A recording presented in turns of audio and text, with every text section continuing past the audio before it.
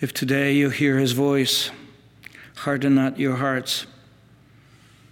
Oh, that today you would hear his voice, harden not your hearts as at Meribah, as on the day of Massah in the desert, where your fathers tempted me, they tested me, though had seen my works.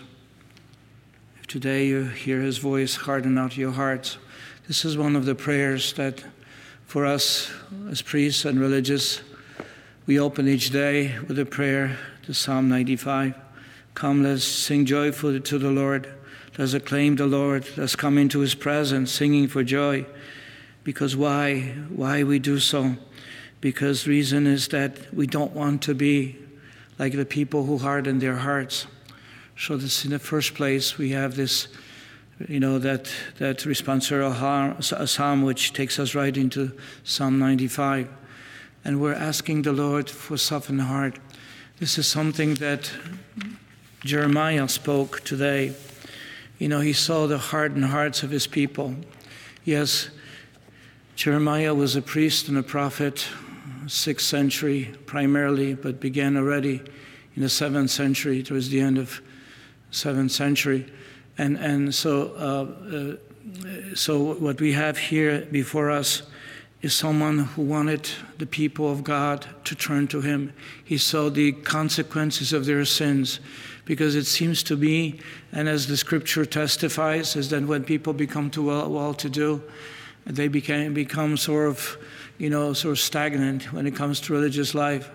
They're becoming indifferent because their focus is on material goods, acquiring of material goods, acquiring of things, building them for themselves in nice places.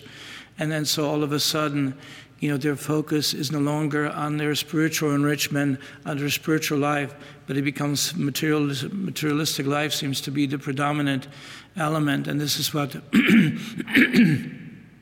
this is what Jeremiah was asking the people. He says, your people with stiff-necked people, hardened, this type of individualism, pursuit of material goods seem to have taken over.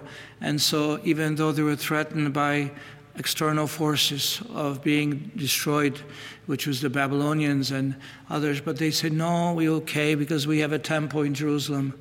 And Jeremiah said, well, the temple itself will not protect you unless you're a man and woman of faith, unless you believe, unless you follow his commandments, because if you don't, you place yourself outside of the covenant relationship, so therefore you do not receive that protection of grace. And so Jeremiah was the one who, as he spoke himself, he had that very difficult task of challenging the people, inviting them to faith, because of the destruction it was imminent destruction. It was about to take place. And eventually, that's what happened. They did not listen to his voice.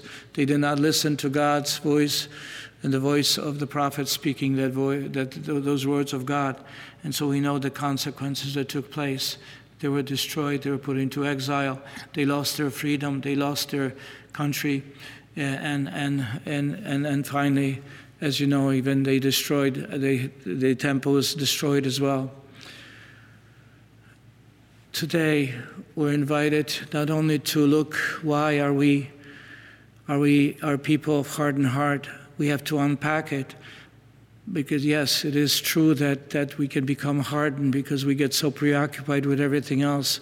One possibly most difficult things for a hardened heart is this rugged individualism. I choose what I believe. I choose the things I want to do. I do the things I don't care about anybody else. It's sort of rugged individualism where we have become hardened. And so it's impermeable, the grace, because I choose and I want this. Say like St. James says, why do we choose? Because we drive for things that we wish, the greed, which is part of it, the capital sins, which are part of it. And, because it's for me, I get angry with everybody else who does not want to listen to me, the sort of rugged individuals, but also indifference. There's something inside of us where we become indifferent to the plight of others, and indifferent to the sufferings of others, indifferent to their needs. We become sort of indifferent. And so these are some of the elements that build up the hardened heart within us. Yes, the complacency is another one. we just will become complacent. We feel just okay as long as I have my comfortable chair, as long as I have my comfortable meal. It doesn't seem to move me with compassion, and so our compassion, our tenderness seems to be reduced, and therefore we don't feel. But these are some of the things that bring us to that moment. But there's still something beneath all of it. And what is beneath is the spirit of evil. Spirit of evil. There is a spirit that opposes God. We hear this right from the beginning of book of Genesis. There's a personification of that spirit of indifference. There's a personification of the spirit of evil. And that is Satan, and that is the devils, the cohort of devils and demons who work with him. And so it's a spirit of the evil that opposes God. And you know what? I have to say that looking at statistics, I was shocked to see that 40% of Christians do not believe in the living presence of evil, personified. It's not a personal evil, just like today we hear the gospel itself, Jesus addressing the evil, the consequences of the presence of evil. And and I was absolutely shocked when I read that 40% of Christians don't believe in a personal existence of Satan, but they consider it to be symbol of evil. Symbol of evil. Well, it's nice to consider the symbol of evil, but there's something more. There's something more powerful. How come? If it's a symbol only, then why does it have an effect on us? How does it affect us? And we know that it's not the symbol of evil that opposes God. It's the real person. Is the one who is the adversary. The name Satan means adversary. The adversary to the plans of God. We see that already in the book of Genesis. The temptation, the original sin. What is it all about?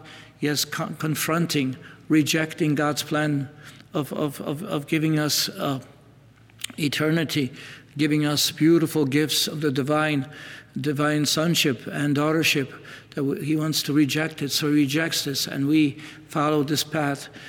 Once we follow this path, then we distrust. We become hardened of heart also because we don't really listen. We don't want to listen. We don't enter into dialogue with God. And so this is what goes on inside of us. There's always the struggle, the doubts which come up, all the things which kind of reduce the level of our fervency and love for the Lord or push us away from having a direct dialogue with God. And so this is what the Lord came for. Jesus, the incarnate Word of God, the true Son of God, he came to confront evil, to confront the adversary, to restore again the kingdom of God, God's presence in people's hearts, in his world today. This is what the Lord came to confront: Satan and evil, Satan and sin.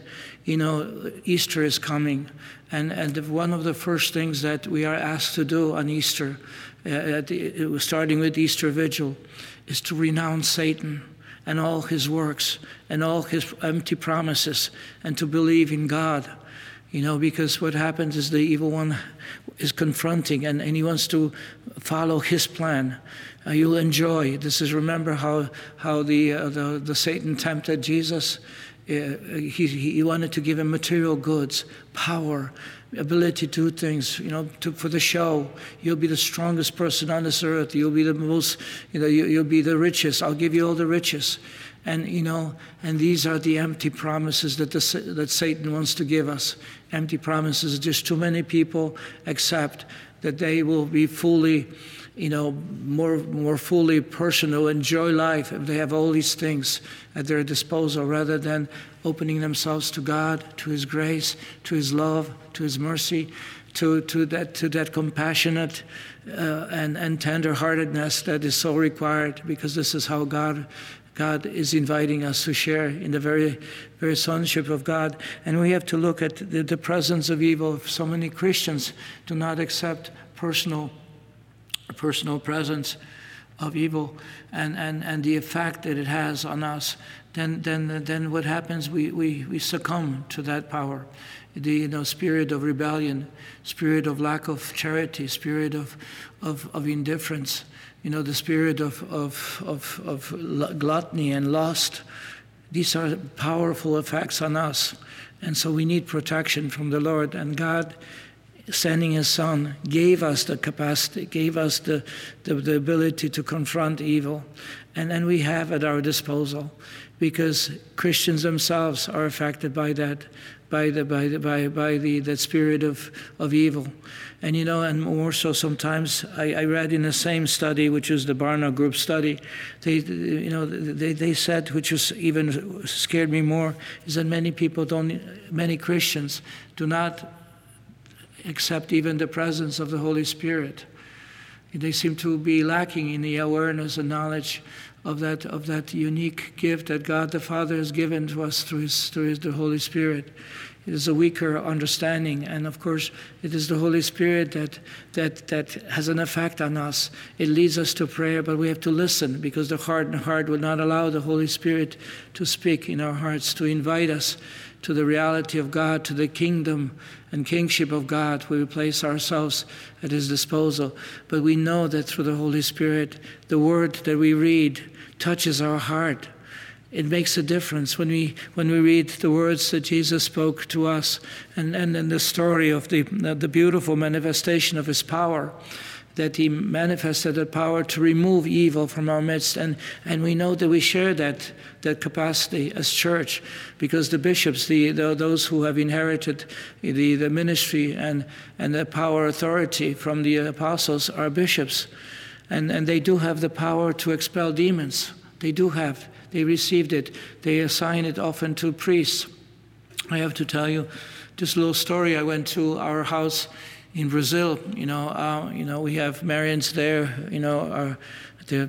I was just always very much impressed by their work, by their dedication to work among the poor, especially in the slums.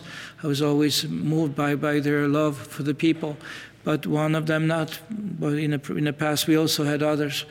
But one of them that I stayed with, young, wonderful priest in his late 40s, and every night I stayed in his parish, and every night he goes for his work in exorcism. He's the one who's delivering people from evil. Every night he would say, "Pray for me. I'm going back to my work, my evening task." He would make it light words, but every night he goes and spends time and praying over people, removing the power of evil. Not only that, but expelling demons from the people and from their lives. Okay, that is his work. That is assignment.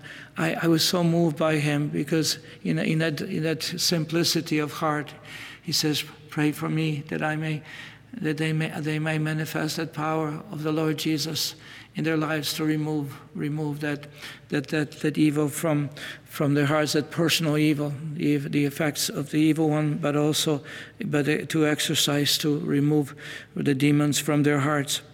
Now, there's something here that the Lord is asking us. He's challenging the people who blame him, that he is expelling demons by the power of the evil one. And Jesus uses such a powerful common sense. He says, if that's the case, then the kingdom of Satan is already over, because it's divided. But the kingdom of Satan is not divided. We see it in the effects in our culture today. I went to did a mission and in Salem, Massachusetts, and I found out that there's more children who go to the Sunday school of Satan than Christians. I mean, I don't have the verification, but this is what I was informed. I mean, if this is the case, this is tragic, which means people accept evil, personal evil, Satan. That means they're under the effect. And you know how many of the temples which are arising around our country, and the statues which are going up, being considered to be somebody as a hero. He's standing up to God. I mean, what tragedy there is, because people do not realize the effects that it has on the soul. We are becoming indifferent. Well, whatever you wish to believe, whatever you wanted to do, it's like, oh, it's okay. It's not okay. It's like, it's not okay when we just allow, poisons to enter our hearts, or when we allow even virus to attack us. No, it's not okay, because it devastates our bodies, even may cause our death. In the same way, we cannot allow evil one to just enter freely. We have to defend it. And what the type of defense we have? First of all, we have our Lord Jesus, our faith. We believe in him.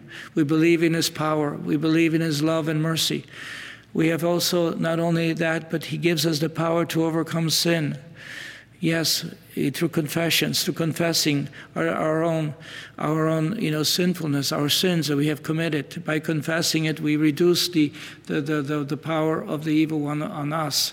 Because the minute we confess, the minute we do penance, and this is why the importance of Lent is when we start doing penance, we sort of cover ourselves with grace, so that there's no effects of evil one entering us. And more, we have not only the power of our Lord's grace and evil, but we have his sacraments. Jesus gave us the sacrament of penance, by which we remove sin. We have the gift of baptism, obviously, that removes the original sin. But we have the Eucharist with us, the power of Christ. He is with us. We have his word. We have his word that instructs us. It's the invitation by the Lord to a dialogue, that we enter a dialogue, even if sometimes we may not have that strong faith. But it says, Lord, you have to help me. I want to listen to your voice. I want to hear it. And even when there's an opposition in my heart, when I rebel against it, you have to squelch that rebellion. You have to help me to overcome it, because that the Lord speaks the truth. And so this is why we have to do is we cannot allow the culture which is secular, atheistic, which actually promotes all the stuff which the kingdom of Satan wants to have. He wants to promote all these things. First of all, rejection of God, indifference to God, rejections to his invitation to a relationship of love. And so we have to defend ourselves. But we do have the Spirit. The Lord gives us a Spirit, a Holy Spirit, and life.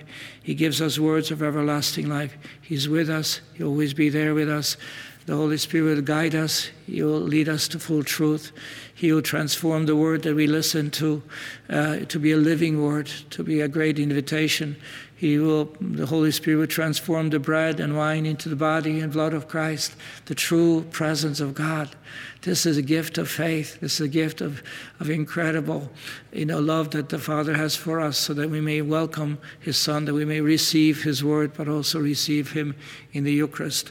May we then today, as we continue the sacred liturgy, be mindful of the things that block our relationship with God. Let us ask the Lord to remove our indifference, rugged individualism, materialism, anything that traps us, the capital sins, the lusts, the gluttonies, anything that drives us and creates within us trappings and addictions, all those things. And God, who is able to overcome, just like Jesus, he is able to overcome and remove Satan from our midst. He will replace the Satan's kingdom with the kingdom of God. And that kingdom of God will lead us into eternal joy, into a relationship with God, but also the very presence of the future of glory. And that's our hope. This is why we are here. He's merciful and kind. He removes the sin and brokenness. He prepares for eternal life. And that is through our Lord Jesus Christ, through his suffering and death, through his resurrection, and through the power of the Holy Spirit, of the Father's love. Are you a Marian helper? Join our Spiritual Benefit Society and start sharing in the graces of all the daily masses, prayers, and good works of Marian priests and brothers all over the world. Sign-up is free and easy. Simply visit micprayers.org. That's micprayers.org. Thank you, and God bless you. Please follow or subscribe to this podcast to receive the latest episodes and updates. If you have been blessed by this podcast, I invite you to leave a review. Reviews greatly improve our podcast ranking and will help spread this podcast to other people throughout the world. Are you enjoying this podcast? I invite you to listen to more shows brought to you by the Marian Fathers of the Immaculate Conception. Join us daily for enriching spiritual content, which will help you on your journey with Jesus Christ. Simply visit DivineMercyPlus.org for a complete list of our shows. That's DivineMercyPlus.org. Are you a Marian helper? Join our Spiritual Benefit Society and start sharing in the graces of all the daily masses, prayers, and good works of Marian priests and brothers all over the world. Sign up is free and easy. Simply visit micprayers.org. That's micprayers.org. Thank you, and God bless you.